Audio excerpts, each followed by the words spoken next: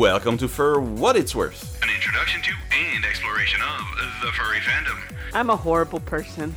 You leave stuff laying around? You know what they say, lemons happen. No, you can't do that because I seriously think of Five Nights at Fred Meyer every time someone says that.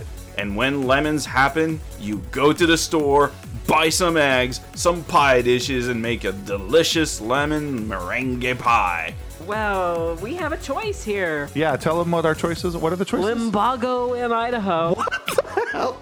Even if it'll make you fat. There are certain women I just want to bitch slap. So in summary, people are awful. It's kind of true. Because who doesn't like pie? You know who loves pie? Today's two fools, Fire Breath and Nuka. Hey, we're here with For What It's Worth. Hello, everyone. I am here in Canada, as I usually am, with another fellow Canadian. Oh, hi there, eh? I just realized something. What? There's only Canadians here. Oh my. What? That's unusual. Why did they leave us in charge? What fool allowed this to happen? I think we're going to have our 1812 of For What It's Worth this time around. I feel so powerful. I'm I'm unaccustomed to this level of freedom. It's a thing, I guess. It's kind of sad. I've never seen two people go so mad with so little power before. Hey, gotta start somewhere, you know. We're supposed to be humble in Canada, right? We're nice, humble, so it's like, oh, just a little power, just a teaser, a test to see how we're doing, probably. Then they won't suspect it when we swoop in and take over. First, For What It's Worth, then the world. Nobody expects the Canadian Inquisition. Never. But I guess we should do an impression of a show then, just to keep them on their toes, to keep them thinking that we're being good little Canadians. So, how about them Oilers, eh? Oh God, I moved away from Edmonton so I could avoid that. Although now I live in Montreal, so now it's the Canadians. Yeah, there was this guy that died recently, an old player, and everyone's like, "Oh my God, poor guy, he's dead." And it's there's a huge controversy. I don't follow hockey. I'm a bad You and me both. but it's on the news everywhere, so I have no choice but to read and see it. So now that we've alienated all of our listeners because we're talking about Canadian sports, let's talk about what you've been up to. What have you been up to these days, Fire Breath? Actually, I've been playing a little bit of Destiny 2 with a friend who's been insistent on playing with me, and it's all right. It's not the greatest. I'm a very narrative-driven player, so I'm enjoying it playing with him a lot, but the story of the game is kind of obfuscated and not that great, but the gameplay is great. And on top of that, I've just bought the new Stanley Parable re-release with additional content. Oh my God. And boy, am I laughing. Oh my God, I love the original Stanley Parable. And I'm not going to lie, I just played the deluxe edition last night. It's so good. I haven't touched the new content yet. I'm only on the old one yet. I'm just getting back into the thick of things, and there's a few endings I've already found that I hadn't found the first time around. So I'm like, oh my God, I can't believe I missed that. For those who've never played it, highly recommend the Stanley Parable. It is, the more blind you can go into it, the funnier and better it is. I will just say that if you're used to playing games, especially first-person games, you will laugh a lot. Because it does make fun of all the tropes, and it's great. Yeah. So myself, I guess, so in addition to playing the Stanley Parable as well, great minds think alike. I've also been trying to fill the void in my soul left by completing Elden Ring a few weeks ago. So I've been playing Cyberpunk 2077, which I had not played until recently. I didn't jump on the bandwagon a year ago. I waited for all the bugs to get patched. And I've actually played it when it came out, and I played it on PC, and it was surprisingly bug-free for my experience. I experienced a few, but nowhere near as bad as some people. And only once did I have to restart the game because of a game-breaking bug, and that's it throughout my entire first playthrough. So I'm not going to spoil anything, but it is a fun game. Not the greatest, but a very good 40 hours into it, and I haven't had a single game crash. I've had just a couple of tiny little graphical glitches, but they've been super minor.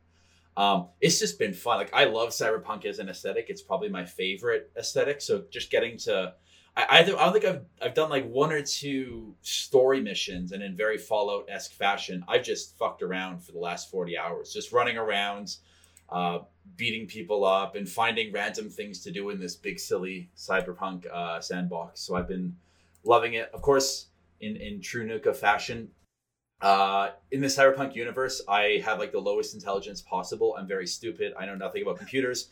What I do have is gorilla arms and maxed out body. So in this world of smart people with laptops and computers, I'm dumbly ripping doors off their hinges and punching people to intimidate them. It's great to be a big dumb gorilla in a world full of very bright, intelligent, computer savvy people. Fun fact, when I did the street fights, the one under the bridge in like middle of whatever, the old the old veteran guy, I actually did not take any damage with him because of the gorilla arms. All I did were heavy attacks and just timed them right, and he never was able to get back to me. I was surprised I was able to pull that one off. I have been amused by the fact that they are considered non-lethal weapons, and yet like the first thing I did because I'm max level for body, the first thing I did is I punched someone and blew their head off. I'm like, that seems slightly more than non-lethal. It's less than lethal if we follow today's parlance in quote unquote what they call non-lethal. So yeah, no, it's a really good game. I really did enjoy it. A few things that were frustrating with it, but very good game nonetheless. So I feel obliged. This has been like Canadians talking for 5 or 6 minutes here. I feel obliged to have some American content. So what better way to add some American content than with this message, which is totally not coerced, totally just off the cuff reading of Fortune Cookie from our good friend Rue. Rue, let's hear how your cookie segment is going. Go for it, Rue. We're demanding it.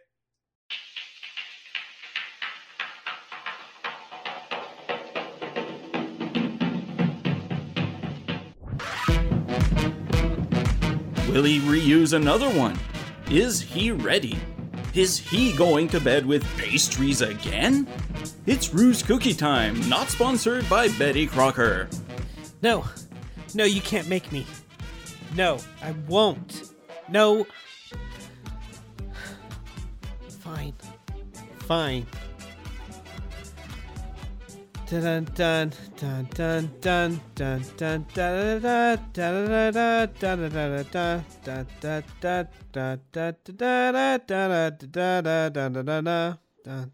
dun dun dun. All right. Your dreams will become a reality in bed with the cookie. Can I go now? Can you let me go? Oh, that Rue. He always says... Always the life of the party. He always says the craziest things. That one I'll remember for a long time. Yeah. Speaking of a long time, it's been a long time. I have to go to the bathroom, so let's take a break. All right, I'll do the same, I guess.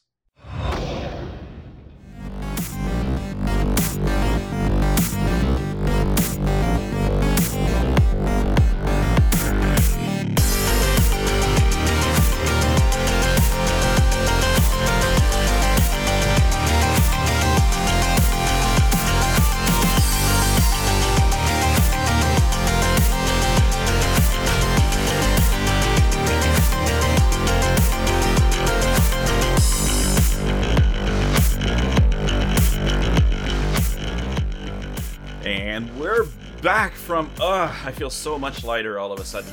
I do. At least a couple pounds. At least. Best weight loss program ever. Alright, so here we are today doing furry science with Nuka. Oh, that's what we're doing. Awesome. The me episode. I'm okay with this. Oh yes, it's all about you. Such a cat. But we're not going to do furry science. We're going to do talking about furry science with you. I'm okay with this. So I guess people have known you on our podcast for a little while, but let's say we have new listeners. How would you describe yourself? Say, hi, I'm Nuka, and... Hello, I'm Nuka, and I'm an alcoholic. Well, that's a start. Sorry, reflex. And a very tired cliche joke. Right. So I guess I'm a furry and a psychologist. I was a furry before I was a psychologist. So I was a furry. God, when did I get back into it? Back in 2006, 7, 8, sometime. I was an undergrad at the time, and I got into it through a friend who I forever loved shows with furry characters in it, but I didn't know that this thing called furry existed. I was just an awkward kid in school who like had pictures of Mewtwo and random furry characters taped all over his locker and kind of hid it from everyone else because I thought it was weird. And then come university, my friend Ocean, he was working on a group project with me. I didn't know he was a furry. He didn't know that I was not a furry. But he saw my laptop one day. He's like, "Oh, you're a furry," because I had a furry background. I'm like, "Oh, that thing. Don't pay attention to that." And he's like, "No, you're a furry. I'm one too." I'm like, "What the hell is a furry?"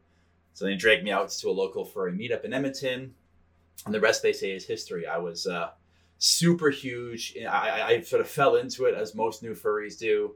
Went out to every meetup I could, tried to make it out to a convention. I really wanted a fursuit from day one just because I saw them and they looked amazing.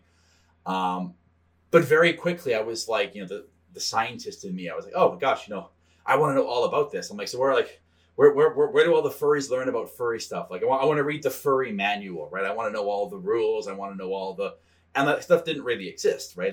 No one was studying furries. I'm like, well, like how many of them are there? And everyone's like, oh, like, what should I pick as a fursona species? Like, what are the most popular ones? And everyone's like, I don't know, wolves or something. And a fox. Yeah, fox.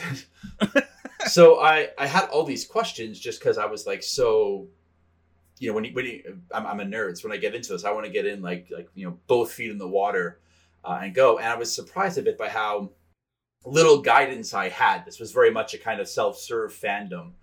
And there was no instruction manual for it. So that kind of stuck with me. I graduated from undergrad, got to grad school, and I was going to grad school to be a psychologist. And one of the things that you have to do when you go to grad school is you have to pick a research topic. So you got to study something. And I'm like, oh God, what do I study, right? And everyone else in my department is studying like big important issues, prejudice and discrimination, or close relationships, or self-esteem and the self. So of course I'm like, well, I like video games and I'm into this furry thing. So I'm going to study video games and this furry thing and just completely just make my hobbies my research. And so I got lucky enough that Dr. Kathleen Gerbasi, who was kind of pioneered a lot of this research in the furry fandom, at least. She an anthrozoologist from New York State. She happens to be starting some research around that time, and she gave a talk at a nearby furry convention. So I got in touch with her, and since like 2010 was the first time we worked together on a survey. We've been doing surveys on the furry fandom, and we've gotten new folks along the way. But that's sort of how I fell into it, smashing together my professional career and my hobby. Hey, you know what? You're not working a day in your life doing that, apparently. Some days it feels like work, but for the most part, yeah, I will say, next to being a Mythbuster, I feel like I have one of the coolest jobs in the world. So, well, I would agree. Honestly, between you and I, and probably like our 6 or 7 subscribers, if multimedia didn't work for me, I was gonna go in psychology, and I already thought, hey, I'm gonna do studies on furries, but then that did not go that plan, right? So, no, I'm really glad that somebody actually thought about this other than just me, and the fact that you're doing it is great. So, we've already established that you're not a fox. You didn't go through the training wheels of the fandom, as you said. So, what is your fursona? Oh, right, yeah. So, I get asked this a lot. So, like, people, so if you don't know, Nuka's a blue cat. That's my fursona. I don't, a lot of people attach like a ton of significance to their fursonas. For me, it's just a lot of super tiny bits of trivia about me that have combined. So he's a cat because I like cats and I'm terrified of dogs. So that's why he's a cat. I'm sorry. He wears a lab coat because I'm a scientist. He's blue because I'm colorblind, and blue is one of the few colors that I can see. So like it's people attach like, what's the significance of this? I'm like, blue because I'm colorblind and I can see blue, and it's a pretty nice color. Well, I will admit that blue is the superior color, even if I can see it, no problem. So I approve of your choice. What made you decide to go with Nuka? Oh, the name? As a name, I mean.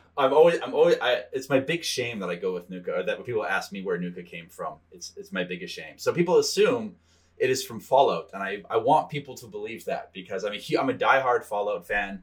It's one of my favorite franchises, and I wish I could say I was named after Fallout, and I am not. I am not named after Nuka-Cola from Fallout, although it is a very, very happy coincidence that that's the case. It made playing through Nuka World in Fallout 4 just very surreal to me. Like, my name, this is like me world. I love it. No, it's much more shameful than that, my name. I, like any good new furry, shamelessly stole the name from a character in a webcomic. Well, I so long before I was a furry, there was a webcomic that I read called Screwed from an artist by the name of Melissa Jewell. She was like basically my gateway into furry. I loved Mewtwo as a character when I was growing up. Like, I don't know why. I didn't know why. I just thought, oh, he's kind of cool. He's like a cat thing, but not a cat thing. So I really liked that, and I didn't know there was a word for it. And then I found this webcomic where it was kind of like the stepping stone between Mewtwo's and furries. So she drew these characters who were kind of Mewtwo-like, but they were also kind of like Anthro cats. And so I'm like, oh, they're like neat-looking Mewtwo's. I can get behind that. And then it was kind of like my little training wheels into furry. And I discovered, oh, you can have walking, talking animal characters that just aren't Mewtwo's. You can do that. That's a thing. But you had this character named Nuka, and he was a little bratty thing, a little green anthro cat sort of kind of Mewtwo looking thing. But he was a bratty, obnoxious little thing. And I loved him because I was like a shy, timid little nerdy kid. You know, I would go to school, come home, and then just like go on the internet all day because I didn't have friends and I was kind of scared to be around people. But Nuka was like outgoing and bratty and mischievous. And so when I was online, I could sort of take on this character of Nuka, and I could be a lot more confident and bold online than I could be in person. So shamelessly stole the name. I think my original profile picture was just the picture of Nuka from the webcomic. And then years later, he became his own thing, right? So at some point when I got into furry, I'm like, well, okay, I can't just parade around this character that isn't mine. So I kept the name Nuka because by that point, that's what everyone knew me as online. But I changed the color. I made him his own character. He's now a cat instead of a stolen webcomic character. But that's my deep, dark shame is that, and I'm certain I'm not the only one who's done it, right? But a furry who borrowed liberally from another source for my persona. All right, so you heard it here first, folks. Nuka is named after a fictional soft drink in the Fallout universe.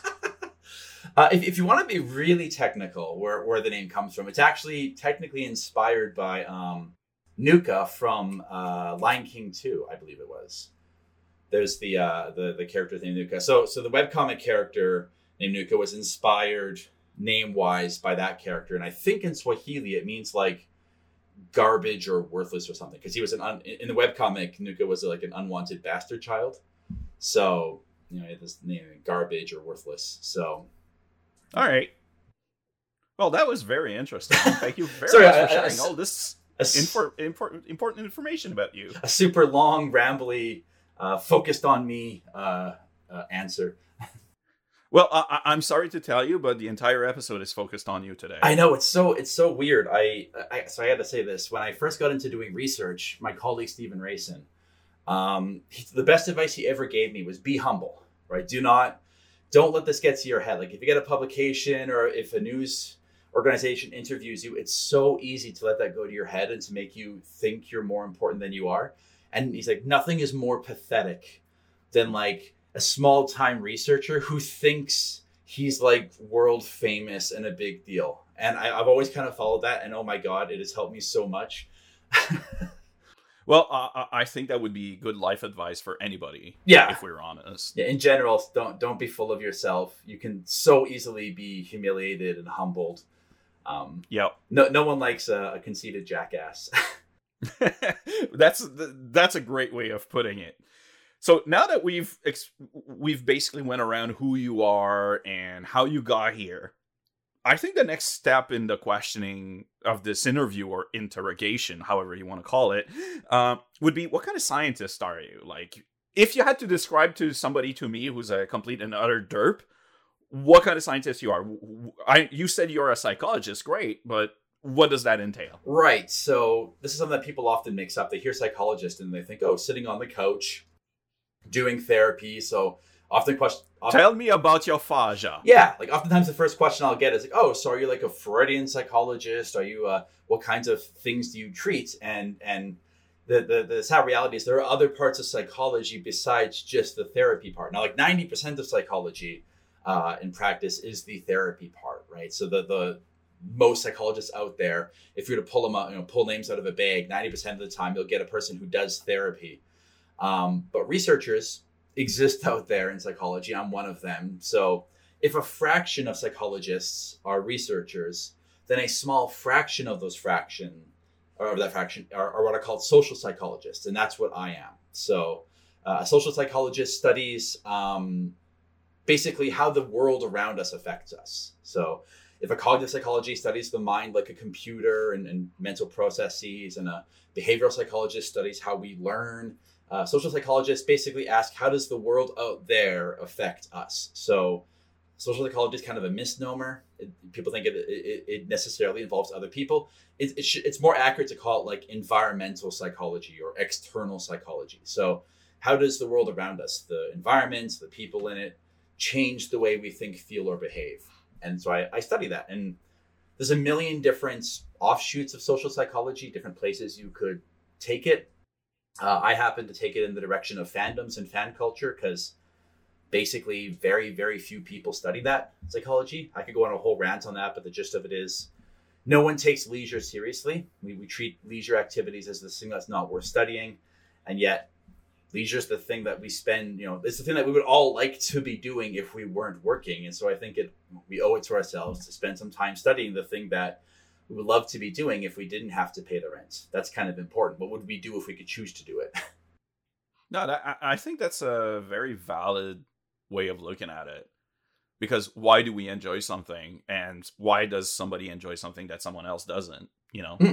And the fact that we all define ourselves a lot through our work and our leisure, it seems to me as a complete and utter non-psychologist person, like both should be as important in terms of research. Well, if anything, I would argue that what we do in our spare time is more important to who we are. Again, if you have to pay rent, you'll do most things in service of paying that rent. Like you'll work some job for some company you don't agree with, or you'll do some labor that you hate to your core, right? And it doesn't represent you. It's just, if I work at a convenience store, it pays the bills. Yeah, if I work at a convenience store stocking shelves, it's not because that's a deep part of who I always wanted to be. It's the thing I have to do to not die, right? What's more telling of who I am is, okay, now that I'm off the clock and I'm at home and I've got 4 hours to spare, how do I fill that time? That's a much better indicator of who I am. And we have this in psychology, there's this idea of what's called a projective test, which is, give a person a blank palette and let them fill it, right? Or give a person an empty page and let them fill it. And you get so much of what a person is by having them fill that blank page. And that's what I think leisure is, right? When you have this spare time, how you choose to fill it says so much about you. No, that makes absolute sense. It really does. Because it's a choice that we can make consciously for ourselves and not through coercive environment. Yeah. Because like you said, you have to pay the bills. You need a job if you don't want to die out of hunger or die from exposure to the elements, to be able to basically survive in today's society, you need a job. Yeah. Yay, capitalism. But it's always but that's an entirely different story. Well, it's always funny to me how when you meet someone, one of the first questions we've kind of been trained to ask, so what do you do for a job, right? We always kind of, we almost blurt it out reflexively as if this tells us something interesting about this person. To me, the first thing I ask is, what are your hobbies? What do you do? What do you do for fun? Because you learn so much more about a person. Like if I find out that someone reads books for fun, or someone goes to sporting events, or someone LARPs for fun, I've learned way more about that person than finding out that, they work doing at a call center for a moderately sized company. Like that doesn't tell me anything about them. True. And that you say this, and it's funny because for the last 2 years, like just before I should say COVID, that's what I start to think about and start doing myself. Instead of asking, so what do you do for a living? I say, what do you do for fun? Yeah. And then bring it later on what they're doing for a living, because like you said, I found out, hey, I'm learning way more about what they do for fun than what they do for a living. Yeah. Some people are lucky enough to be able to do what they want to do for a living. Some others not necessarily, because of circumstances, because of bad or choices they made not through their own fault, or maybe it's just the like, I graduated in 2007 in a bubble, and then 2008 happened. I didn't have much choice in terms of what I could do. Yeah. So that sucked for me, but that doesn't mean it's the same for everyone either. Some actually do what they want, and that's great, and that tells me something about them. Yeah. But at the same time, like you said, I figured out through that reality that I lived through, hey, asking you what you do for fun. Oh, I go hunt. Okay, so you might be into guns, you might be into the outdoors, it tells me so much more than, like you said, I work in a call center. Is there any more soul-crushing job than that? And I mean, if you'd asked me prior to, like, when I was in university before going to grad school, oh, what do you do? I worked in a Coca-Cola warehouse, and I worked as a dishwasher for a bunch of years. I'm like, what does that tell you about me? Like, would you have been able to predict that I was a furry? Would you have been able to predict what kind of a person I was from that? Like, that doesn't give you anything. Nope, not whatsoever. Though it does explain the new Coca-Cola edition. Man, I could do an entire episode just on what it's like working in a Coca-Cola warehouse. The stories, my God. we should do an episode on jobs, like our first job or that kind of thing. That might be a fun episode. Yeah, that take a note. Yeah, put a note in the log. All right, now we're better acquainted with the kind of scientist you are. We understand better what you're doing in that social psychology field. So, what's a day in the life of Nuka furry scientist TMCR? Yeah. Okay. So yeah, research is. Everyone has this idea that, like, as a researcher, your day is spent, like, you go into the lab and you spend 8 hours doing lab work, and that's what it's this one homogenous position that you do the same kind of. And I guess I can only speak technically for my experience as a psychologist, but I'm almost certain that anyone else in the sciences will tell you the same thing. It is a giant, you wear many hats. So on any given day, I could be spending 6 hours putting together the ethics for my study. On another day, I could be spending 10 hours analyzing data from a study. That's when everyone thinks, oh, you're analyzing data. But, on another given day, I could be writing up a paper. Another day, I could be reviewing of papers for journals. Another day, I could be teaching, right? I teach 2 to 3 times a week, depending on when my classes fall. So I do teaching. On other days still, I'm doing field work. I'm going out to conventions, or I'm talking to furries and getting ideas and making, networking and getting ideas for other studies. I do other research besides furry research. So on any given day, any of those things could have a furry flavor to them, or they could have a media violence flavor to it, or a prejudice and discrimination flavor to it, depending on which line of research I'm talking about. So I'm going to stop you for a second. You say you do other research than furry. Well, first, that's blasphemy for you. And second, what are they? Because I'm sure people will be interested. You mentioned video games earlier, but I'm sure it's not just video games as a research topic. Right. So I always allude to this because I don't want to get into fights over it. But I'm one of the people ruining video games for everyone. I do video game violence research. I wrote a book about it. Although I say that jokingly, I say that very tongue-in-cheek because the more you get into the research, the more you realize it's not as sensationalist as people make it out to be. The research suggests that if you consume violent media, it's a risk factor. It's like a drop in the bucket. It technically increases your risk of engaging in aggression, which is a far cry from saying that it makes you into a violent shooter. It would be like me saying, hey, if you... for every McDonald's cheeseburger you eat, you're increasing your risk of heart disease. I don't think anyone would argue with the veracity of that statement, right? What we can quibble over is what do we do with that information, right? So you can go anywhere from saying, well, okay, who cares? You're welcome to put whatever you want in your body, all the way to the other extreme and say we should shut down McDonald's, right? And there's a world of moderate responses in the middle. We can acknowledge media violence effects without You mean the world is not binarily white and black in terms of positions? There's gradients and various shades of gray? What is this? Yeah, exactly. So that's what I study. I wrote a book about it. Specifically, if you want to dig down deeper, what I do is I study immersion into media violence. So not just does playing violent media make you more aggressive? We've known about that for decades. But starting to like chip away at, okay, well, what is the active ingredient, right? So for me, I studied immersion. Like, okay, so is it, if you get into the game more, does it have a bigger effect on you than if you just kind of play the game and go, this is stupid, I'm not getting anything out of this? I tried to study that for a few years. As it turns out, it's really difficult to manipulate immersion. It's one of those things that seems really easy to manipulate until you try to do it. Well, as somebody who plays games and has a very hard time immersing myself or can get very easily out of it, it's so dependent on the game, not just the graphics, but the storyline, the controls, and so many variables that you have to take into account.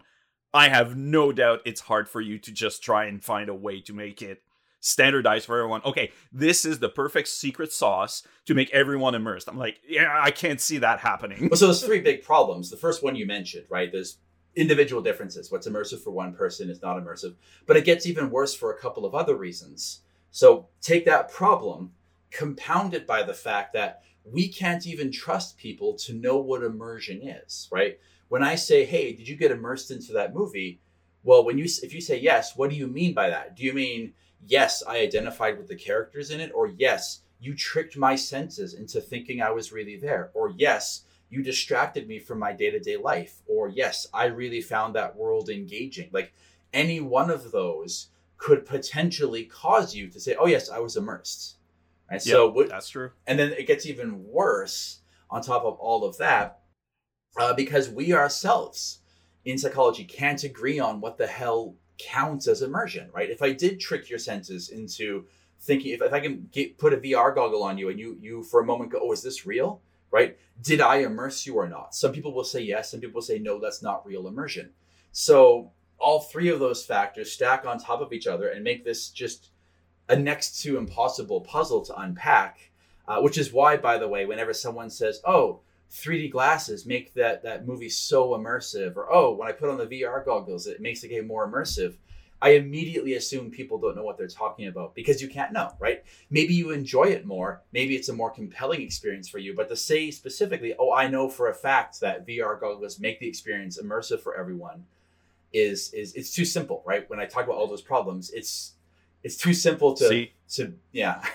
Yeah, see, to me, when people say, back in my day, when 3D movies were becoming a thing and you had to have the glasses that had like battery controlled that would change the framing, people are like, oh, the 3D movies are so much better. I'm like, dude, I can't stand those. I get a headache because I'm trying to focus on something in the background that's blurry because it's the movie that's made like that.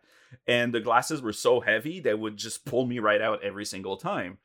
So what works for one person doesn't necessarily work for someone else, but we already established that. Well, a couple of really good examples of this for video games, right? Imagine we're playing video games, you and I. For me, a deal killer in video games is bad writing, right? If the writing is terrible, you can have the most beautiful world in the world, or most beautiful world imaginable, like picture perfect graphics. If the characters are flat and the writing is garbage, I can't play the game. I can't get into it. And yet, I will tolerate absolute dumpster fire graphics. Like in Cyberpunk 2077, this beautiful world, the first thing I did was drop all the graphic settings because I would rather it play smooth than look pretty.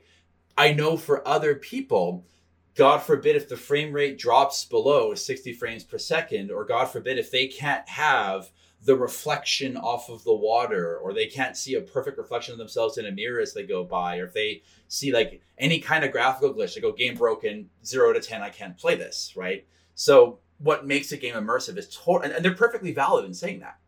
Right? Oh, absolutely. Yeah. So everyone has different, thresholds and things that trigger them. And when I say trigger, I don't mean it in a negative way. Yeah, just things that break the immersion for them. So yeah. So that's it's interesting because we can make a little bit of a parallel between what you do with your video game research and your furry research that way, because you talk about immersion in video games, and I'm thinking about the definition of furry. You know, ask 10 furries what furry is, and you're going to get at least 12 answers, is the joke that's been running out for like over 20 years now. So I'm getting that same vibe that they're completely different, but at the very base of it, there's a lot of similarities between those two. Yeah, the lines of research kind of inform one another. And I think most researchers will do that. Like you might have 2 or 3 different lines of research, but to some extent, one kind of informs the other, right? So both video games and furry are recreational activities for most people. Not everyone, but for most people. So they can inform each other in that regard. Things like immersion, there's overlap between that. So at any given day, I'm usually doing, multiple lines of research, either writing or putting together studies or analyzing data or teaching students or any of these things. It keeps it busy. I'm going to ask you the question that's on everyone's lips right now, I'm sure, and that's going to be excessively controversial after what we just talked about. Does removing your fursuit head in public actually destroy the magic and / immersion or not? Let's hear it from you. You're the expert. So my answer would be for whom? See, I was expecting it depends. Yeah. It depends for whom. That's another annoying thing about social psychologists is that we're always looking at what we call moderators, right? So for whom, when, in what context, at what time, right? So, for some, that's actually been a fantastic new line of research. Because for me as a fursuiter, I was always just kind of taught, from the very beginning, oh, you don't take off your head in public, you maintain a character. But there is this sort of generational difference. Look at fursuiters who are over, say, the age of about 30, 35, and they'll swear by the fact that you really aren't supposed to take your head off in public. But then you talk to like a 20-year-old fursuiter, and they'll say, oh, I put the suit on when I want to, I take it off when I want to. Like, it's a thing I'm doing for fun. Why are you adding rules and leash? Like, how are you telling me how I'm supposed to have fun? Right? It seems a little bit strange to them. So my answer would be generationally. I go, what age is the person? Are you talking about the person fursuiting or the person watching the fursuiter? That's a different set of answers. See, as one of those older than 35 people, for me, it's a big no-no because when I started in furry back in 1999, fursuits were so few and far between. You were fursuiting for yourself, but you were also fursuiting for others. Mm-hmm.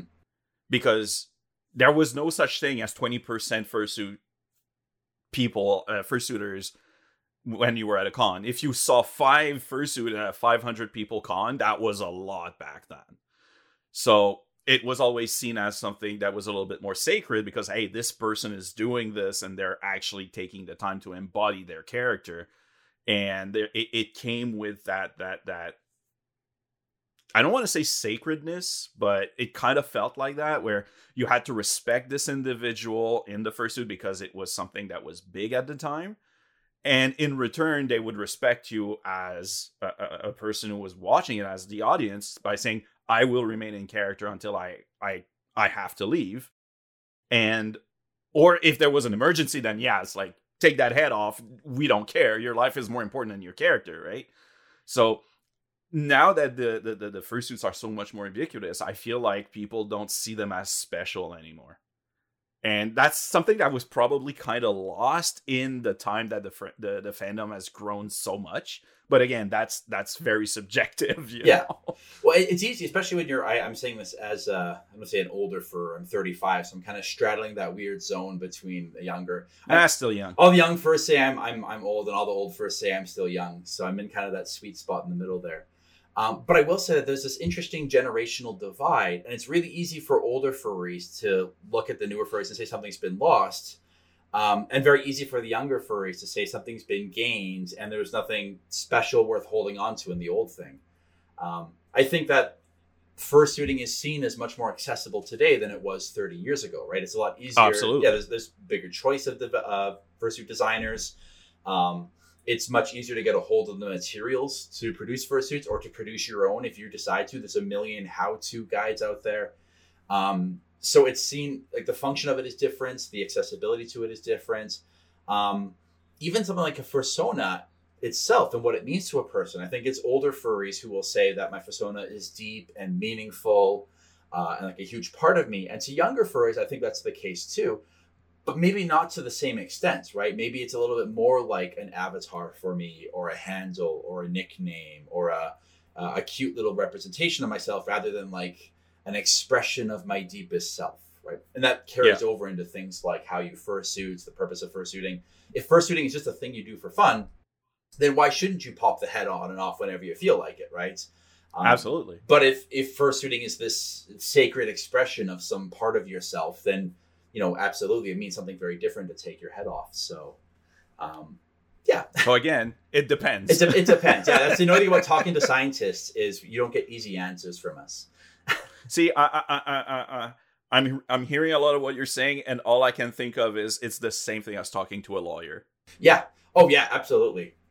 Because yeah, you're still dealing with this, like, people. I get this. I teach, right? I have 150 students in any given semester, and laypersons, and when you're first getting into it, you want a nice, simple answer. Just give me the answer, damn it. And it's the person who knows the subject well enough who can tell you, well, you know, the more it's the Dunning-Kruger effect. The more you know about it, the more you realize how little you know about it and how many caveats you have to put on everything. There are no simple answers in the world. Even though we wish it was simple. Right? like this segment, I mean, it was super interesting. We could go on for probably hours, but I think at this point, I need a refill of water. You probably need to rest that mouth of yours a little bit. All right, we take a break. We take a break. Yeah, I think a break, even if no Kit Kats are involved, not sponsored, by the way. I think that would be a good thing. No one needs to hear me talk for a half an hour, so... All right. Yeah, it's been half an hour already, and we could go for more. So stay tuned, everyone. We'll be right back after these messages. They asked me how well I understood theoretical physics. I said I had a theoretical degree in physics. They said, welcome aboard. You're listening to For What It's Worth.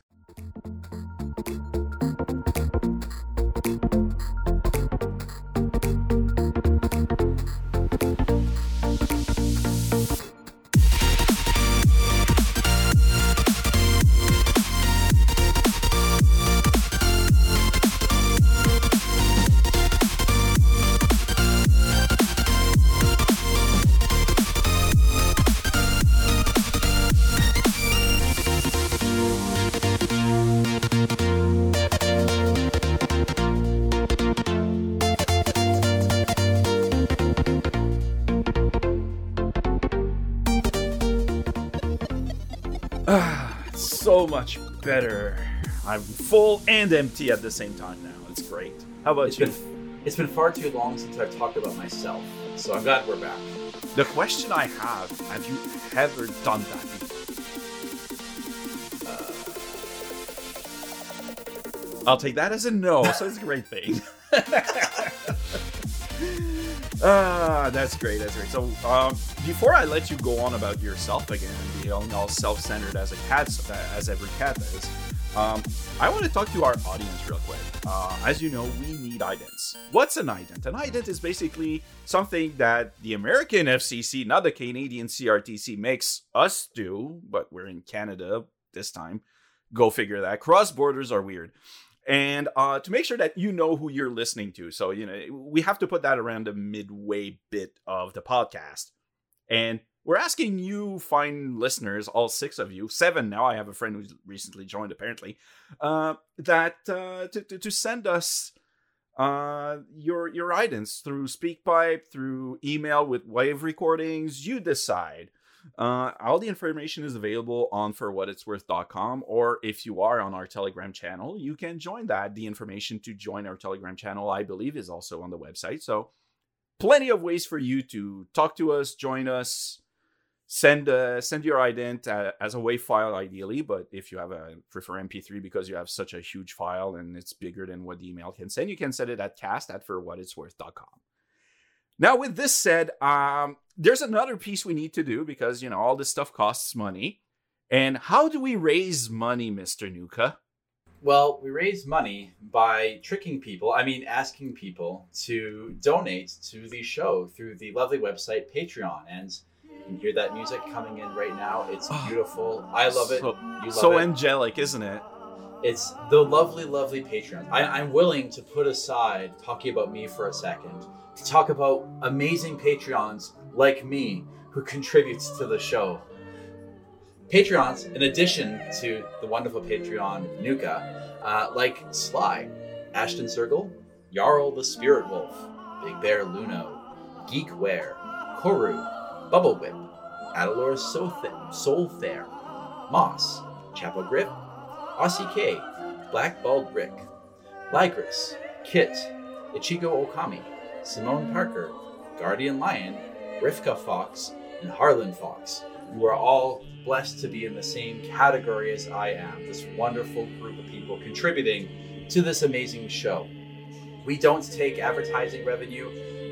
You single-handedly help fund this show, so all of this is your fault, so thank you.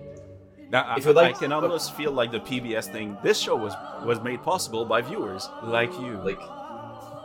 If you would like to become one of these lovely people in the same category as myself in this ego trip of mine, you can go to patreon.com/FWIW.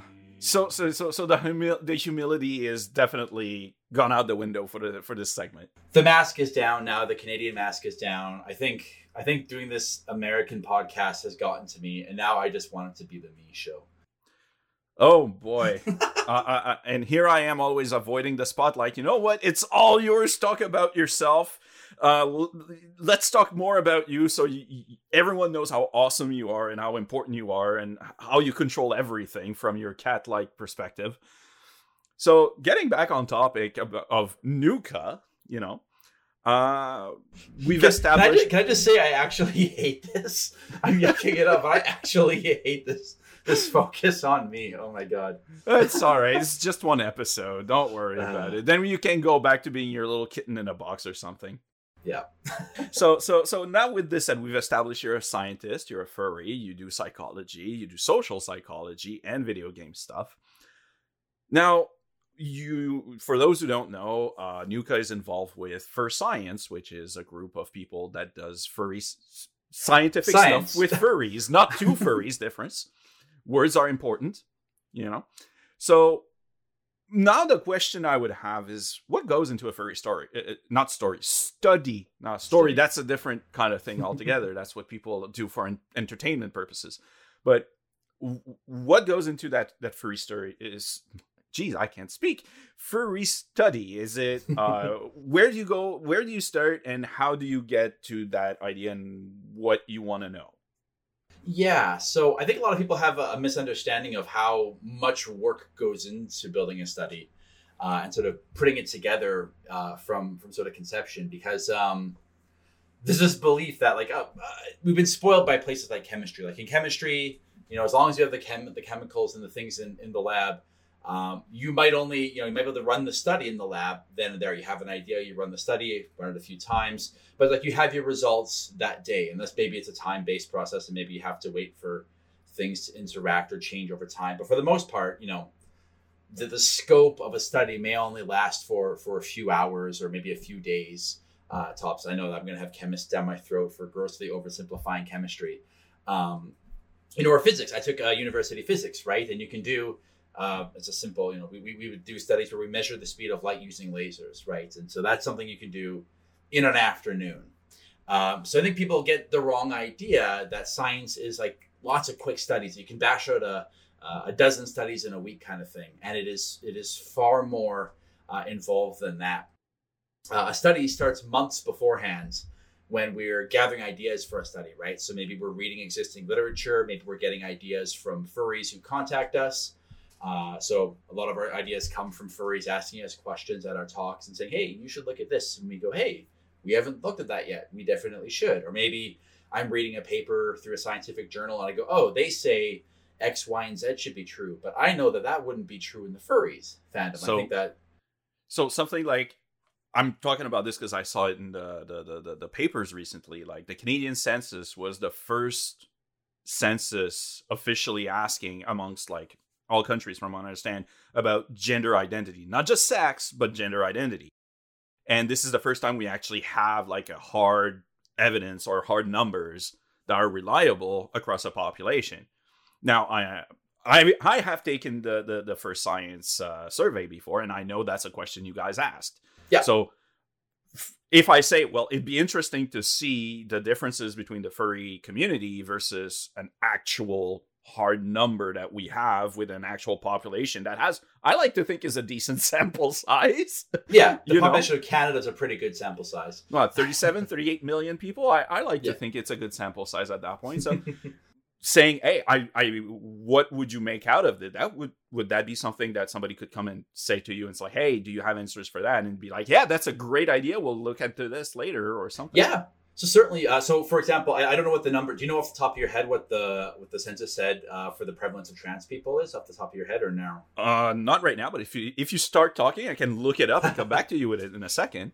So yeah, I might hear the number in the newspaper, right? Or someone might quote it and I might go, wow, that's, that's a number. I think it's higher in the furry fandom. My observation has been that, a significant chunk of the furry fandom seems to be trans or non-binary. And so, the one reality of the Canadian census doesn't seem to be jiving with the reality of what I see in the furry fandom. And so I might decide to run a study. So maybe I ask the question the same way it was asked on the census to try to keep that consistent and then see if the numbers differ significantly. And if so, then I can say, oh, according to this, the furry community has different demographic composition than the general Canadian public does. Because right now it says 1 in 300 adults in Canada identify as transgender or non-binary. Okay, so that's putting it at like 0.3%, right? Something like around those lines, yeah. Yeah. So at which point I would say, okay, well, having run data recently on that, depending on which sample you're using, we've seen numbers as high as almost 20% of the furry fandom identifies as transgender or non-binary or agender or genderqueer. So we might say that, oh, well, that's a fairly sizable discrepancy there. Now, of course, you have to, if you're doing your due diligence, you'll control for demographic factors like the average Canadian is probably older than the average furry. So you might have to control for that statistically, control for the fact that, there are normative differences between these. There might be, online culture versus, the average Canadian may not be super online or it's a super geek culture where you tend to find higher rates of LGBTQ people. So you can sort of get into the explanation. So that's sort of the second part of research is after you've answered the first question, yes, there is a difference, comes the much more interesting question, why? And then you could spend, years going through all the possible explanations, controlling for them. Part of studies, I always think of studies as tools, right? You're designing a tool for a particular job. And oftentimes you have to invent a tool, right? Oh, this exists, this question exists. How do I perfectly fabricate a tool that's best designed to answer this question? And there are no perfect studies. This is something that I have to get across to my students is there are no perfect studies. Every time you design a study to be really good at doing one thing, you've made it really crap at something else. Kind of like if I said, design the perfect car. Right? By making it faster, you're making it lighter. So a really fast car isn't necessarily going to be very good at towing 2 tons behind it, right? Whereas a truck that can pull 2 tons behind it isn't going to get up to 250 miles an hour. Or if it does, it's going to use a whole lot of fuel doing that. Yeah. There's trade-offs to be made. And so it's the same thing with studies. Every time you design a study, you are doing like a feat of engineering, right? You are building a device, a tool that is tailor-built to answer one type of question, And oftentimes people don't realize that. So I often get critiques from people, which are totally fair. Who'll say, oh, your study made this error. You asked this question, but you didn't ask this question. It's like, yes, I didn't ask this question because that wasn't important to the hypothesis we were testing. If we were testing a different hypothesis, that would absolutely be a question we'd have to consider. So it's a ton of stuff goes into designing a study. What kinds of questions do you ask? Have we asked this before? How much interest is there? So we have more questions than we can answer. We've got a giant backlog of questions that furries have asked us to answer. And the problem is, if we put them all into one survey, you would have a 5,000 question survey that no one would answer. So part of it is trying to gauge, okay, what do we stand to benefit from answering that? How much space is it going to take up? So maybe it's a really interesting question, but if it takes 75 questions to adequately address it, well, that's like half our survey dedicated to answering one question or testing one hypothesis. Can we find a more concise way to test it? And that's another trade-off, right? So maybe maybe I go with a much smaller scale that's got psychometric problems with it, but at least I can answer the question rather than putting it on the back burner because it just takes up too much space. Other times we get asked questions like we've been asked in the past, why don't you do a fursuiter only survey? Well, the problem with that is if we did that, it would only be relevant to say 20 or 25% of the fandom, right? So we're building a questionnaire that will completely alienate 3/4 of the fandom. They won't be able to do the questionnaire, or if they do, they'll say, well, none of these questions are relevant to me. Why would you send this to me? So this is something that we're always sort of considering these trade-offs, trying to design a tool to answer the hypotheses that we want to test. It's a feat of engineering, and we never quite get it right. Well, it's always a question of trade-offs, right? No matter what you do, no matter what you design, whether it's code or a car or project management, I always come back to the holy trinity of project management, the good, fast, and cheap. Choose two, it always comes back to that. And nothing's ever perfect because that's how the world works, essentially, at this point. It's complex, but there's basic stuff that I think we can all agree that the world being not perfect is the reality. Well, in science is less about finding the perfect study and more about gaining in very incremental ways more and more evidence, right? So my imperfect way of measuring the furry fandom might give me an approximate answer, right? So maybe I say, okay, I've ballparked the number of trans people in the fandom at 20%, right? People might say, well, that's an imperfect measure because of X, Y, and Z. And they're probably totally right, right? So maybe I refine the measure. Maybe next time I ask about it in a more nuanced way and I consider more variables and I control for more things. And maybe it's not actually 20%. Maybe it's 17.6%, right? And then, even that had its flaws. And so the next time I try it in a different way with a more liberal definition, and maybe it's 22%. And so the point is every time I do this, it's going to be imperfect, but it's like throwing darts at a dartboard, right? So eventually I'm going to get kind of close. My 10 imperfect studies are all kind of dancing around the same answer. So we can say, okay, we may not have a perfect estimate, but we got a pretty good range. We can say it's probably somewhere around here that we're shooting for. And it's a high enough confidence in those results that not just a single result, but all of those results combined that give us, this is about right.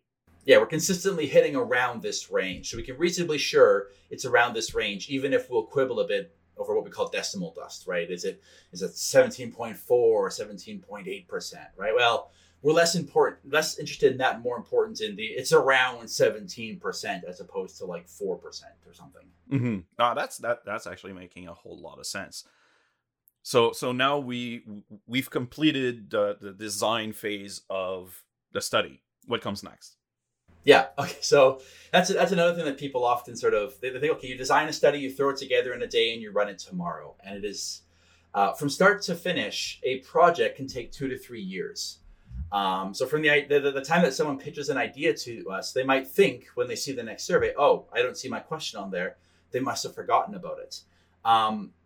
We have to think about these projects 6 months, sometimes a year in advance, because it could take me months to put together the study based on existing literature. Okay, if I need a measure of, aggression, well, has that measure been designed before? I have to scour the literature and find 5 different measures and say, well, which one is the best one to use?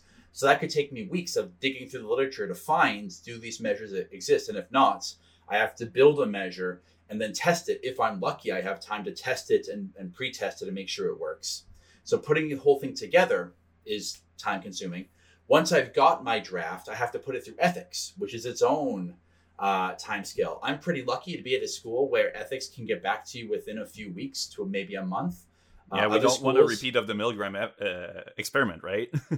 I think Milgram got a bad rap, but I can talk about that later. But Milgram is always held up as this immoral study, but I think he actually learned a lot from it, and he wasn't as insidious as people think. But there's a lot of debates even to this day. So we get our study through ethics, right? So it might, if we're lucky, it gets through on the first pass with minor notes, and maybe it only takes us a month to do it, right? At that point, logistics have to be considered, right? So if we're going to do a convention, we have to make sure, if it's Anthrocon, well, we might have to book hotels and stuff months in advance to make sure that we're getting into Anthrocon. We have to book a table to be at Anthrocon. We have to arrange travel for everyone going. Is it just going to be one or two of us going, or is it going to be an army of research assistants? We are actually having that conversation, or we've had it months ago about Anthrocon this year. We're going paperless for the first time at Anthrocon to try to keep down our costs a bit, rather than, passing out 5,000 surveys, which we've done in the past. That takes an entire army of research assistants.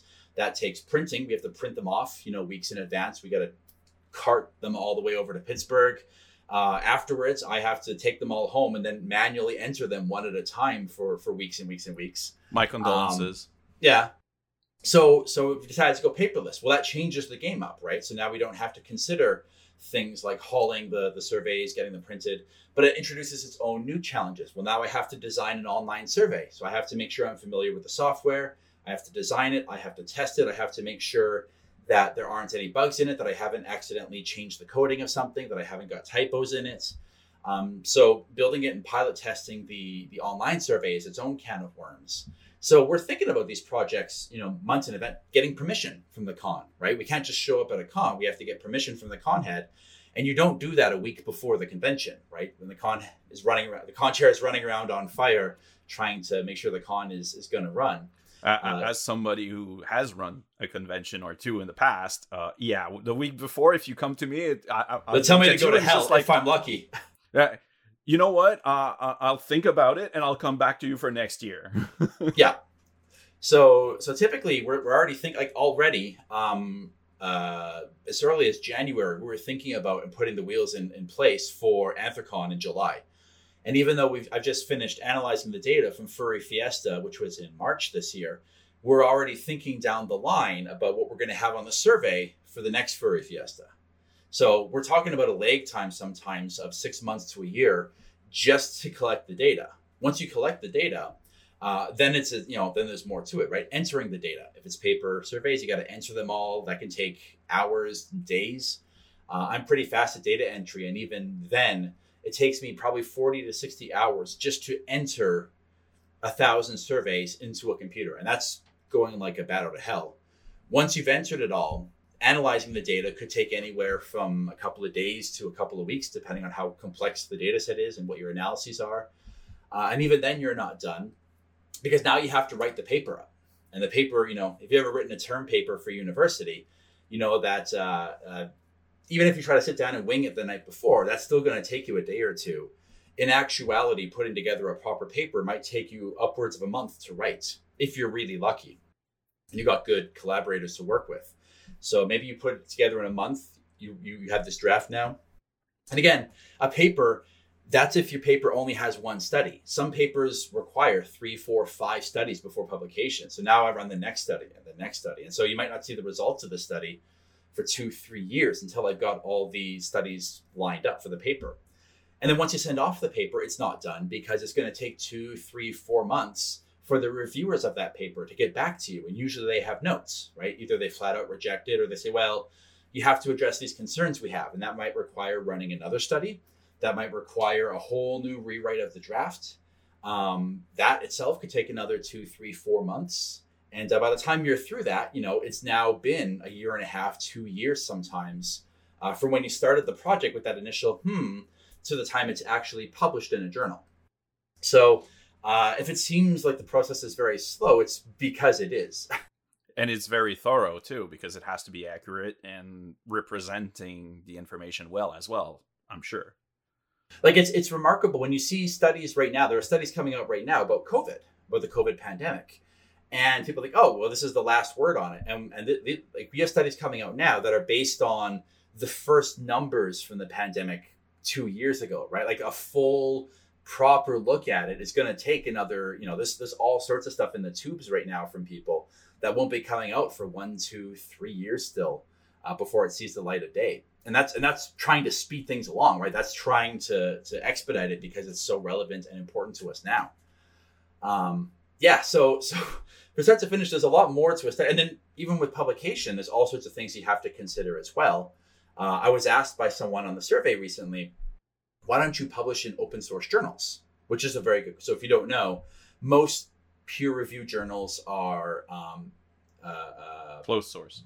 But yeah, they're behind a paywall basically. Yeah. So like if I published in the Journal of Personality and Social Psychology, there's a paywall. For the average person to access that, they have to pay to get into it. That money doesn't go to me, right? The money you pay for a journal subscription, the researchers don't get a cent of that. That goes to hiring an editor and an editorial staff and a bunch of other people. Yeah, administrators and stuff to run that journal. Now, there's a model that's being pushed forward. That's this idea of open publishing, where we'd like to get rid of those paywalls. We want the public to be able to access this data. And I agree wholeheartedly. I would love for the average person to be able to just access our journals. Part of the problem with that is that someone's got to pick up the tab for paying for editors and stuff. People say, well, why don't you do that? And the problem with that is to publish in an open source journal costs upwards of $1,500, $2,000, $3,000 sometimes. That's money that straight up we don't have. A lot of our research is funded either out of pocket by us or by government grants, which are fairly modest, and we can if we can spend the money on paying for the hotels so that we can go to the cons, or we can spend the money publishing the paper. We can't do both with it sometimes, right? So instead, what we often opt to do is go through these paid journals, but then on the side, if anyone emails us and says, "Oh, can I get access to this journal?" we kind of give it to them on the side. We're allowed to do that. But we can't post it in a fixed place and say, "Hey, come download our journal here." But yeah, these are all considerations happening behind the scenes that a lot of times people don't realize just how much administrative behind the scenes stuff there is to do. I wish we could just sort of whip up a study today and run it online tonight and have the data by tomorrow. It would be so much faster and easier. Well, that's always the wishful magical thinking of everything, right? It's like, well, it's easy to do this. No. Yeah. So that's actually quite eye-opening, because you mentioned COVID and everything. It's like, oh, we are getting information now that's 2 years old, essentially. So that's... In some cases, sometimes they can expedite it much faster than that. But yeah, you'll be seeing a lot of studies coming out now in the next few months. And you're like, oh, why is this coming out a year and a half after? And it's because of the process. And the process works, as we've seen very often. So other than that, are there any weird, unusual, frustrating things, issues, problems that do arise during the study or during publication or whatever? Yeah, a lot of things can go wrong from start to finish. Oh, Murphy is your friend too, I hear. Yes. Murphy's Law is absolutely always present in doing research. In every step of every phase of the process, something goes wrong. Oftentimes, everything from ethics, right? So if you get in a day late on ethics, you might have to wait another month for the cycle, right? Which is frustrating. Or maybe for ethics, I had before when I started a new school. And the ethics board is unfamiliar with my research. I have to go through a whole rigmarole to explain to an ethics board, an interdisciplinary ethics board, what is a furry. I have to start from scratch. And once you've been doing it for a few years, the ethics board knows what you're doing. But if it's got new members, you have to explain what is a furry. You have to explain, why am I doing this research, and convince an ethics board that it's worth doing. And again, this is a problem. We mentioned before, no one takes this kind of research seriously. So oftentimes it's a tough sell sometimes to convince an ethics board this is worth doing. In the actual execution of the study itself, websites can go down if it's an online survey, typos happen. When I first did the very first large-scale online survey through First Science back in 2012, I think it was, or 2011, 4chan got a hold of it. So we had to compete with the fact that about 10% of our data was just garbage data coming in from 4chan. Pretty easy to tell when every answer is 69, 420, lol. It's a lot easier to pull it out, but it's still work that has to be done. Mm-hmm. So trolls is something you have to compete with. Everything from trying to get to a convention, right? Sometimes the world goes through a global pandemic and you have no way of doing convention-based research for 2 years. That happens sometimes. Or even only once person. every 100 years, hopefully. Right. Even at conventions, right? We at Furry Fiesta the one time we set up an experiment, right? It was we set up a computer laboratory in place at a convention, and it was just riddled with technical problems, right? Trying to everything from how do we get power to this thing to what happens if your computers crash. What happens if you misplace a box with some surveys in it? What happens if the airline loses your box full of surveys as you're coming home from the convention? That's never happened before, but I live in fear of that. So all kinds of things can go wrong in person at a convention. Afterwards, right, with data management. What if you forget to back up a hard drive and you lose all your data from a study and you have to re-enter all of that data again? In the publication process, what happens if we had this happen before, where I think most of you may have heard the story by now. We tried to publish in a journal, psychology journal for clinical psychology, to inform clinical psychologists that, hey, there's a problem. Furry clients are kind of being pushed away at the door because their furry interests are being stigmatized. And we got a response that just said it's unprofessional to waste our time with this, right? They didn't think it was a serious submission. So a lot of the pushback comes from the field, right?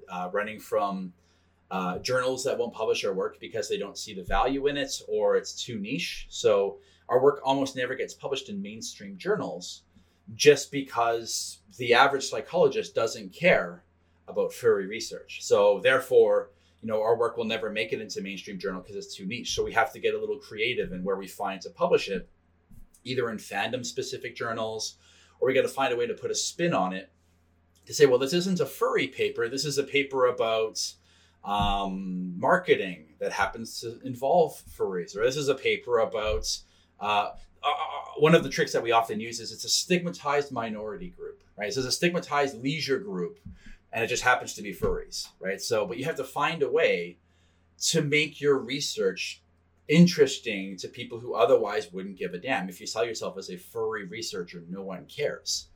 And it's a problem that you wouldn't think of. Like in your head, you think, well, if the research is good, it should get published anywhere. And that's just not the reality. Your research may not get published in a top tier journal, not because your methods are crap, but just because the journal doesn't think it's interesting, or maybe they've got a personal bias against you. Maybe they had a run-in with a furry 10 years ago that soured them on the idea. So just the idea of looking at a furry paper, like, nope, off my desk. And even outside of the technicalities or the practicalities of doing research itself, being a furry researcher can be tricky too, right? You have to be careful about how high you fly that flag. When I was on the job market looking to get a job as a researcher at a school, I tell you, despite the fact that I had 70, 80 publications to my name, I couldn't land a job for the longest time. And, it's hard to know why. Maybe I'm just a shitty candidate. It's entirely possible. But you can't ever shake that fear that maybe they saw the CV, maybe they saw the furry stuff on there and went, I don't know about that. They Google the word furry to see what it's about, and they see something on Google and go, well, we don't want him at our school, right? Yeah, the good old CSI episode or Vanity Fair article or all of that stuff that we keep coming back to in the media would hurt you as a scientist, is what you're... Yeah, it was. I remember being told, and I think I've told this story too. I remember being told by my advisor in grad school that some of the departments, when they were reviewing my work and stuff they were giving my annual review as a student, some of the department had suggested that my work was a career killer. That like, hey, if you keep doing this, no one's gonna hire you. And it's all well and good for me to tell the story after and say, well, I got hired, so haha to them. They were right. I think I got really lucky. But it took me 5, almost 6 years to land a job in academia doing research. So I think that if you want to sort of go into this line of research, you do have to be mindful of the fact that the stigma follows you. It doesn't matter if you're a perfectly professional furry. It doesn't matter if the work you do is exemplary and perfect. And our work, Lord knows, is definitely not perfect. But you're always going to be facing that uphill battle. Either people trivialize the work, or they assume the worst about it, or they come in with preconceptions. So they're all obstacles you gotta work through. Yeah, it's a frustrating thing for sure. And coming from like the public side of this whole deal, I'm hearing this and I'm like, why do even in all of this, like you're doing something, you're researching something that is unknown, quote unquote. It's open sea, you know, it's nothing but new stuff to discover. And from a public perspective, I'd be like, that's really exciting because we don't know anything like tangible about this. We have lots of ideas, but we don't know what's really all about. So let's learn, you know, let's find out, let's get this information and learn for real what it's all about. And hearing some you saying, well, you know, there's a stigma, it's seen as unimportant, blah, blah, I'm like, why are we stifling our discoveries and our knowledge of ourselves as a species because of, oh, well, they might be into the sex part of it? You know, I find that so reductive and so silly in a way. Like, oh, well, I need to cut my my toenails here. Let me take this pistol and shoot my foot off. You know, it's kind of how I see it.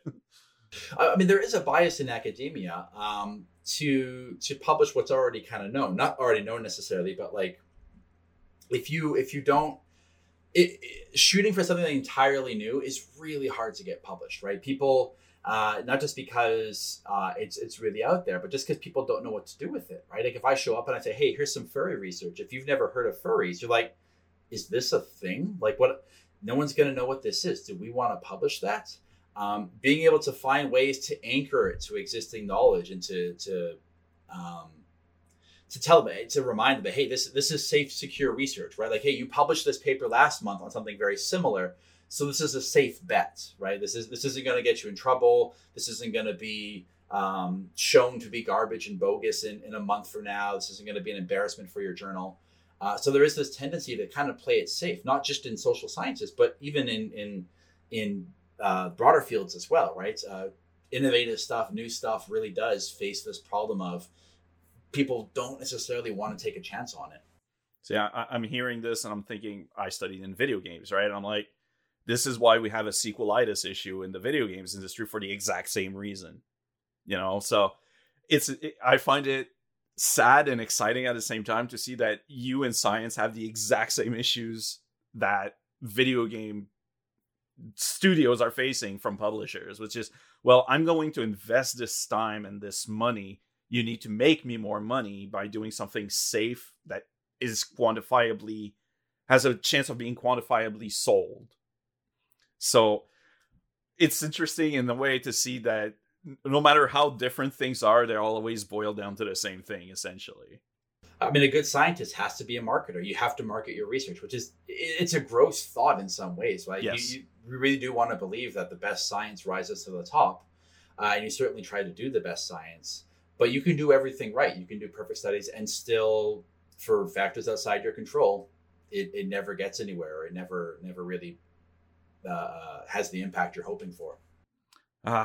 Frustration, but such is life, I guess. Well, that was eye-opening in so many different ways, Nuka. Thank you very much for sharing your process and the process of science as a whole. Hope it wasn't too boring to everyone to hear that long. Well, I at least one person in me found it super interesting and fascinating. But after all this, I think we need time to rest our brains a little bit. That was a lot of information to take in all at once. And I'm a blonde dog. I'm sorry. So I need time to rest my poor little brain.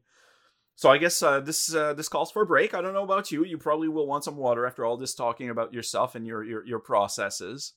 I need to give my ego a chance to recover from all of that. Yes. Let's deflate you a little bit. Oh, inflation joke. Womp womp. Womp womp, exactly. All right, so all right, everyone, we'll be back in a few moments after more messages from our not sponsors. Take me home tonight. I just want to show you the true light.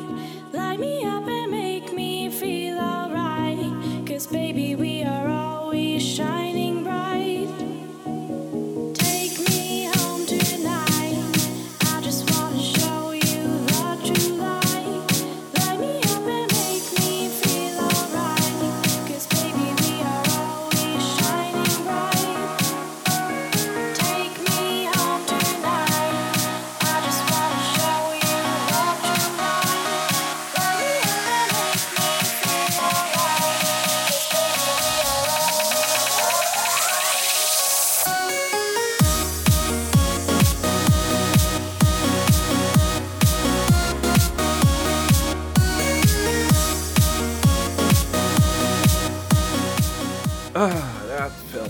good. I took a long walk and took in the sun, and I'm back here now with Nuka. Hi, Nuka.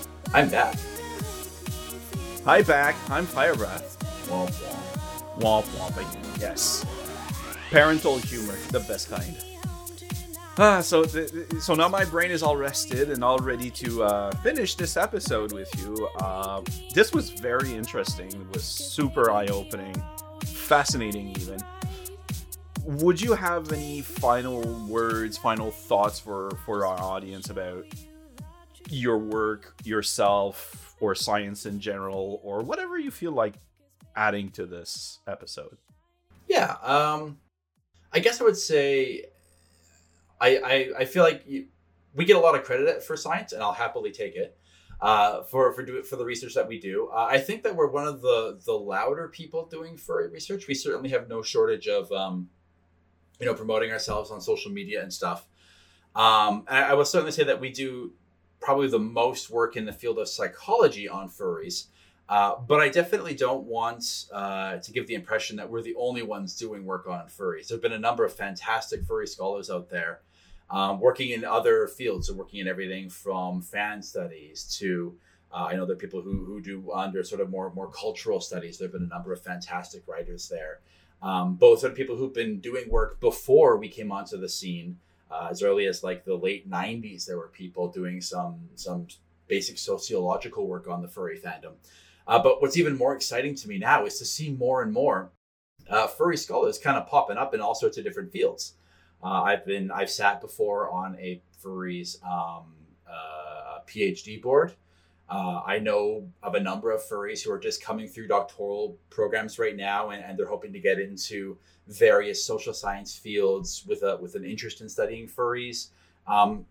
Just this week, I actually got asked to review a paper for a journal, a fan journal that was about furries, and it was the first time it's happened where I've been asked to review a paper about furries that wasn't one of ours, right? Usually, I have to turn it down and say, well, no, it's one of ours. I'm one of the authors. I can't be a reviewer on it. But I'm like, oh, I don't know at all. It's a blind process, so I don't know who did this research, and that's exciting to me to see research from people who aren't us on furries. I look forward to the day when I can pop open a journal in a field and see other work on furries in my field. You can already do it in other fields, but in my field, and say, oh my gosh, other psychologists studying furries. This is really cool. So I love that there's other people doing it. I certainly don't want people to think that fur science is the first and last word on furry science research. So yeah, I'm heartened by that, and hopefully, despite my talking about the problems with doing this research and like some of the setbacks and the difficulties, I love the job, and I would not want to do anything else again, except perhaps being a Mythbuster. So if I've inspired anyone else to want to do it, that's pretty cool. Well, that's really great, and thank you very much for all your hard work in explaining and bringing our reality to other scholars and the masses, even to a certain degree. You know, it's kind of weird to say this, but it legitimizes, I guess, the furry community as a whole to the world. If we can say, hey, we exist, and look, there's actual science on us, and this is how it's working for real, not just whatever Joe Fox 3264 said today, you know. So that's really exciting to be able to say, hey, this sub community or this fandom or this community as a whole now, because of the size, I guess we can't really say we're a sub community of the sci-fi fandom anymore, but it's really exciting to see things evolve, and we learn more about ourselves doing that, and the conceptions that some of us might have might be challenged about the group itself. And like when we were talking about earlier about the ruining the magic sort of thing, you know, I'm from the old guard. It was a big no. I always thought the new kids, you know, were wrong about this, but I understand talking with you, and maybe the folks that are listening didn't realize it, but I was actually processing in real time that discussion in my head, you know. So it's challenging to see ourselves in a different way and to understand ourselves better as a group, not just individually. And I think that's very, very important for everyone, not just the community in itself, but those that will interact with us, and in a furry setting, I mean, because it is such a misunderstood and misportrayed, I want to say, in various circles. And the fact that you as a scientist still have issues saying, hey, this is valid research, and be told, yeah, but it's for research, nobody cares, seems to just put more emphasis on the fact that it is misunderstood, it is misconstrued.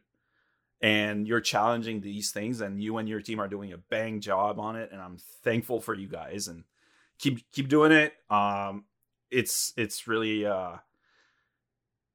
humbling from both sides, I think. I will say it is exciting from this end too, to have furries take it seriously, right? I was always really nervous when I first started doing the work that, like, man, when I first started, I'd only been a furry for a few years, and I'm like, man, they're gonna sniff me out when I'm trying to say something about their community, and I'm still new to it. Now that I've been in the fandom for, decade and a half or whatever it's been now, it's kind of neat to be able to see that furries have taken to this, right? That you don't get a lot of furries saying, screw you guys, you don't know what you're talking about.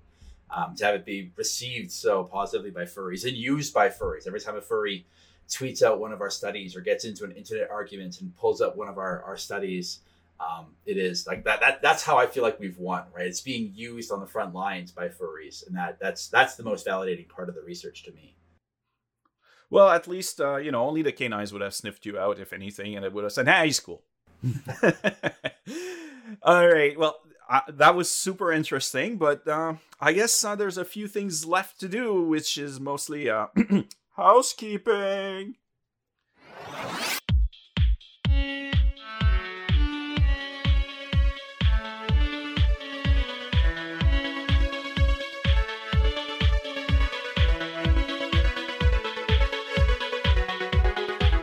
Have you commented on the site yet? It's time to be reminded in housekeeping. And I guess I'm going to be putting on the maid costume today and do the housekeeping myself. That's a sight nobody wants to see. So thank you very much, Nuka, for your time with us. It was really interesting. You're cast, but you're still our guest today. And I wear multiple hats. I wear multiple hats. Oh, yes. But today you were the guest hat, and thank you so much for doing this. You will, as far as our listeners are concerned, you will be able to find all of our podcasts on forwhatitsworth.com, which is our site. It's getting slowly fixed, guys, where we still have some issues, but we're slowly figuring things out, all right? So bear with us while we continue working on that. Our Twitter is @forwhatitsworth. You can contact us on that through DMs or whatever, or just retweet our episodes. The more the merrier. We have a Telegram channel. You can message Rue at WineRedFox to be added to the Telegram chat. We also have the SpeakPipe, which we mentioned earlier a little bit. So that's speakpipe.com/FWIW. You can also email us at cast@forwhatitsworth.com, or you can find our individual emails on the website. And as usual, tell a friend, the more the merrier, and the more people listen to us, the more interesting it is to be able to reach out to you guys and interact with you and do content that you enjoy. As far as yourself, Nuka, do you want to plug anything other than firstscience.com? Well, so I'll mention firstscience.com. So if you haven't checked it out, firstscience.com, you can check out our research there. But also I want to, in a rare act of self-aggrandizement here, or self-promotion, I should say, I might have mentioned to some folks that I'm writing a book this summer. Not just me, my colleagues and I are writing a book. This is intended to be a tome gathering all of our research from like the last 10, 11, 12 years on furries and put it all in one place. So this is going to be like the definitive collection of fur science research. If you've ever seen one of our talks and I say, hey, this is only a fraction of what we studied, this book will be everything else. So it is, so far it's 4 months in the making, 4 months just going back and analyzing 47 studies. That's a lot. On more than 20,000 furries. So it is a tremendous amount of work. I'm writing it this summer, so keep your ears out for that. because it's going to be big when it drops. So I'm pretty excited for that. Well, looking forward to buy a copy and read all about it. All right, well, I guess that's about it. Nothing else on your end? No, I think I'm going to go get back to punching people in Cyberpunk 2077. Well, happy punching. I'm going to go walk some more because walkies are great. So, this has been Firebreath. This has been Nuka. And this has been For What It's Worth. Wow, that was bad again. Nailed it. Nailed it.